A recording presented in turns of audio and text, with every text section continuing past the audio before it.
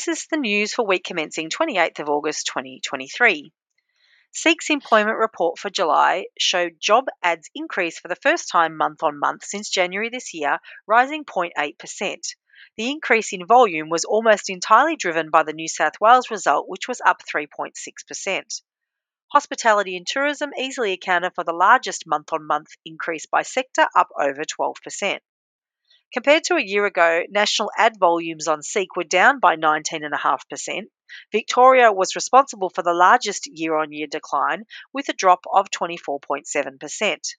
By sector, hospitality and tourism recorded the largest year-on-year decline of just over 40%, followed by ICT down 35%. Applications per job ad rose 4.4% and are now consistent with 2019 volumes. ASX-listed Ignite reported another disastrous full-year result for the 12 months ending 30 June 2023, with a net loss of $1.5 million from $12.2 million of gross profit. The previous year's loss was $300,000 from a gross profit of $13.4 million. Group active contractors as at 30 June 2023 were 652, a 23% decline compared to the end of June 2022. Over the same time frame, total internal staff declined from 87 to 52. Ignite's market capitalisation stands at just over $6 million. ASX-listed PeopleIn reported revenue for the financial year ended 30 June 2023 rose 73.9% year-on-year to $1.18 billion. Normalised EBITDA rose nearly 30% to $61 million. Statutory net profit after tax rose 11.2% to $20.5 million. The industrial division, responsible for 3/4 of the company's revenue, was the main contributor to the improvement, with the division's revenue and EBITDA both almost doubling in the 12-month period. Hays ANZ full-year gross profit for the year ended 30 June 2023 was down by 6% in constant currency, while operating profit declined 39% on a like-for-like basis to $63 million.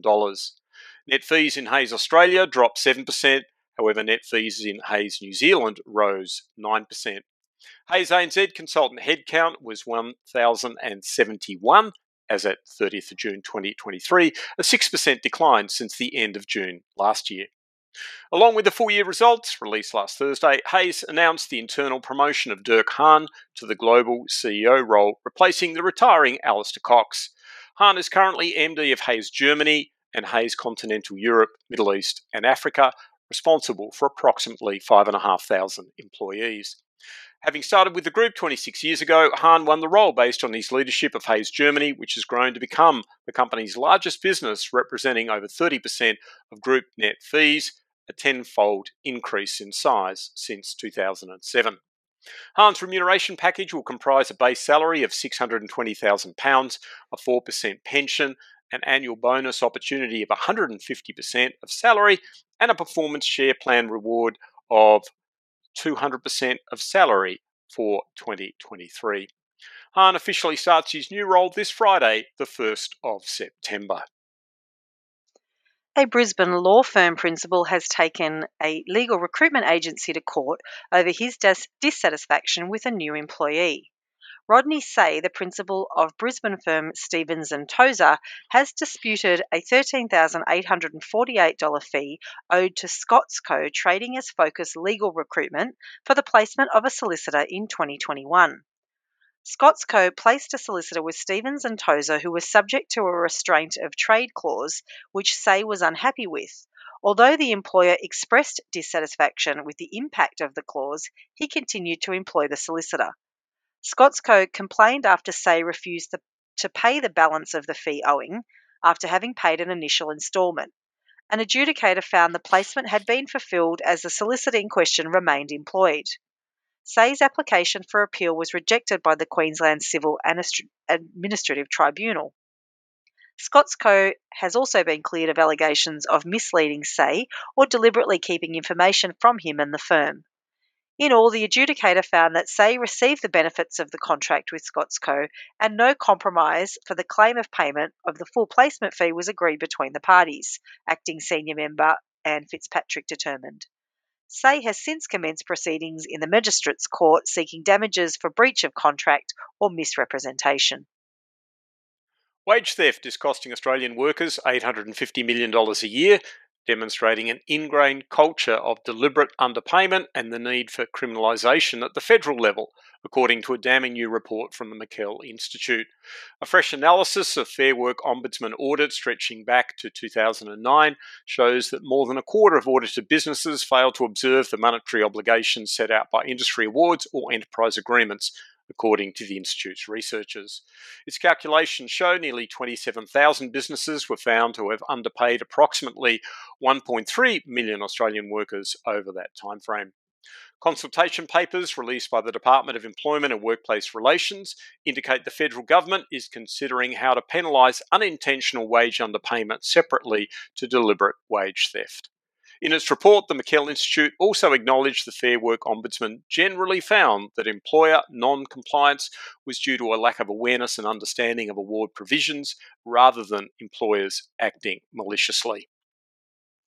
Adam Cranston, the son of a former Australian Tax Office Deputy Commissioner, has been jailed for a maximum 15 years over his role in an $105 million tax evasion conspiracy via his company Plutus Payroll that featured a number of prominent recruitment agencies as peripheral innocent parties in the scandal.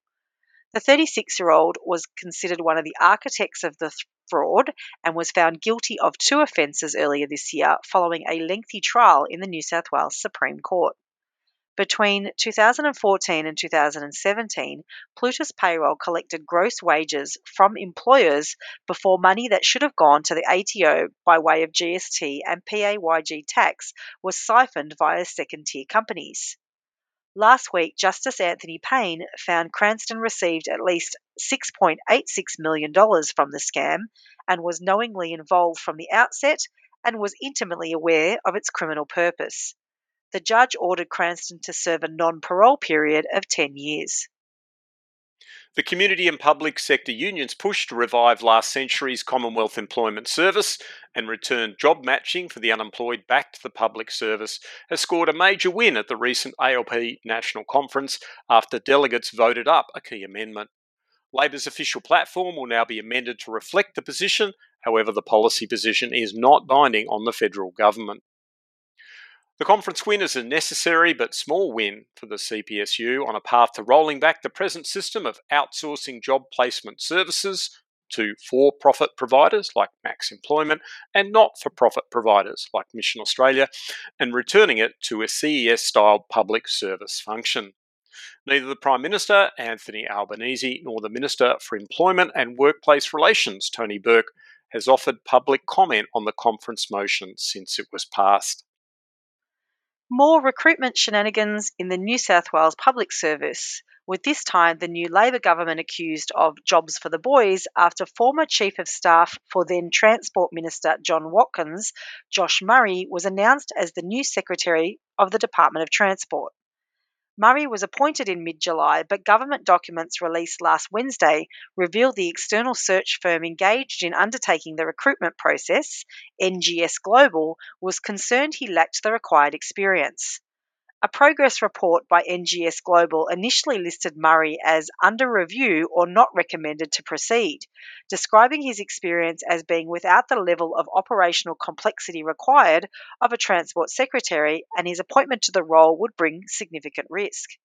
Murray denied reports he was not on the shortlist and only added to at the request of the Transport Minister, Joe Haylen's Chief of Staff. Opposition Transport spokeswoman Natalie Ward said Murray was dangerously unqualified for the role.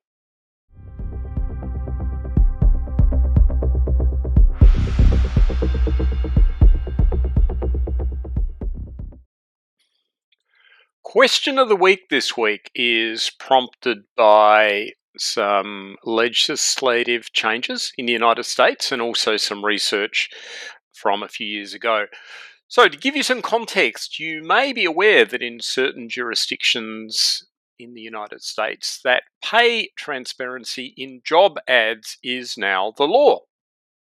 In fact, you must put a salary or a salary range in a job ad in certain jurisdictions, I think most prominently New York being one of those.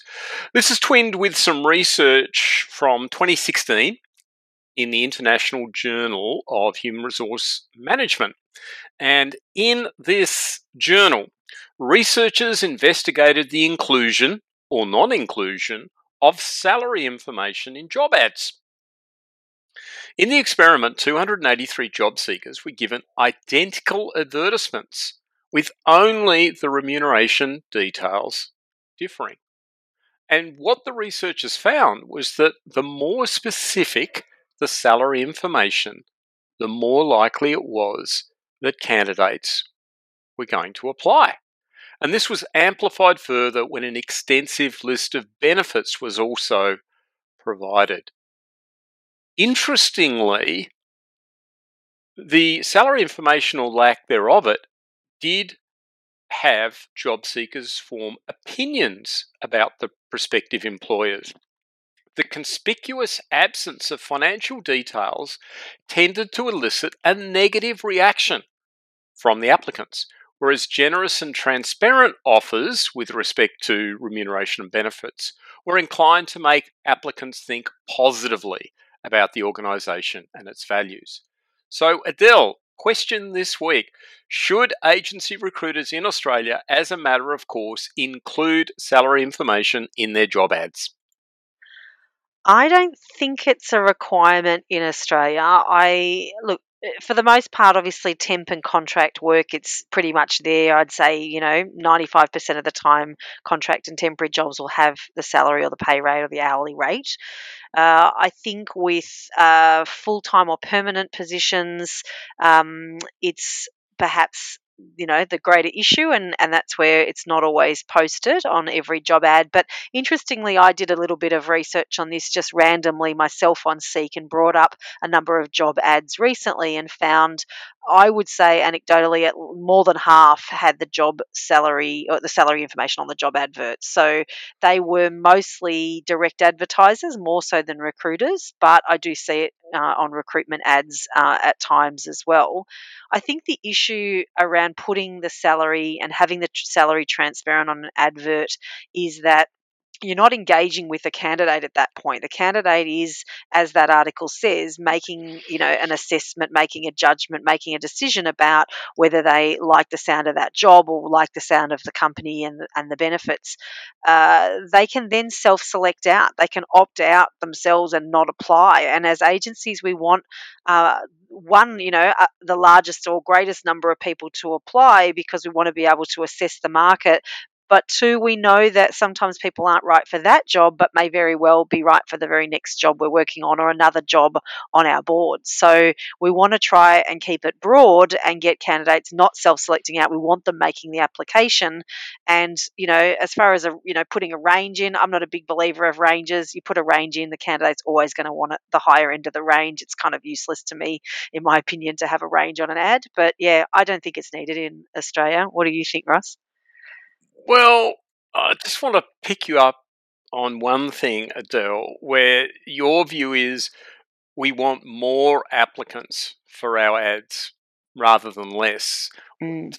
Don't we want better applicants rather than more? Well, both. Isn't it better to have a smaller number of more suitable candidates? Because surely one of the things that creates the biggest waste of time in agency recruitment is dealing with candidates or rejecting candidates that are just not even close to suitable for the role. Yeah, but as I said, a good recruiter will be looking at other opportunities. I mean, if you've attracted a candidate with the right skill set who just happens to be off mark on the salary, either too high or not enough experience, a good recruiter should be looking at that as an opportunity to take a candidate in another direction with another client. So I see it keeping it broad. Yeah, but doesn't that open us up to accusations of we're just fishing for candidates if we're doing that? I mean, Yeah. I know that is something our industry does get accused of from time to time, running ads just to sort of get candidates.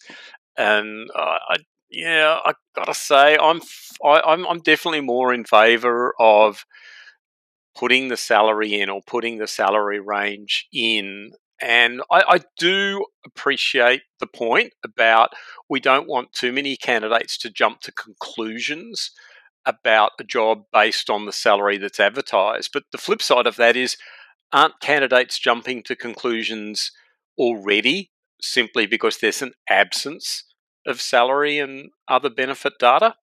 Well, I think benefit data and salary perhaps are two different things. So I'm all for putting the benefit data in there and putting as much of the positive elements that you're really going to sell the job to the candidate with. I'm really for putting that information and putting it in detail. I'm always telling candidates that run through my rookie training program that, broad sweeping statements of, flexible work arrangements is not going to cut it anymore. You have to be specific about what does that mean? Is it hybrid working? Is it being able to have every Friday off? What exactly does flexible working arrangements mean if you're going to use that as a benefit? So I think benefits separate to salary, I'm all for. I think we should absolutely be beefing up the benefits, the what's in it for them, why should people apply, why the ad really, should differentiate itself. But as far as salary, yeah, I'm not 100% on this one. We might have to agree to disagree, Ross. Well, I certainly agree with what you've said about the more specific, the better. In my long experience, the more specific you can be about aspects of the whole opportunity, including the job, the culture, the salary, the benefits, the more credible the ad is, and generally the better quality of applicant you'll receive. So maybe this could be a good little experiment to do yourself for those of you listening. Think about putting two job ads out, one with the salary and one without, and see what kind of response you get to both. And let us know. We'd love to hear your feedback. Yeah, absolutely. Would love to hear the results of any experiments people decide are worthwhile undertaking here. That's a wrap. Don't forget to subscribe to the podcast wherever you get your podcasts from: Google, Apple, Spotify, or on our website.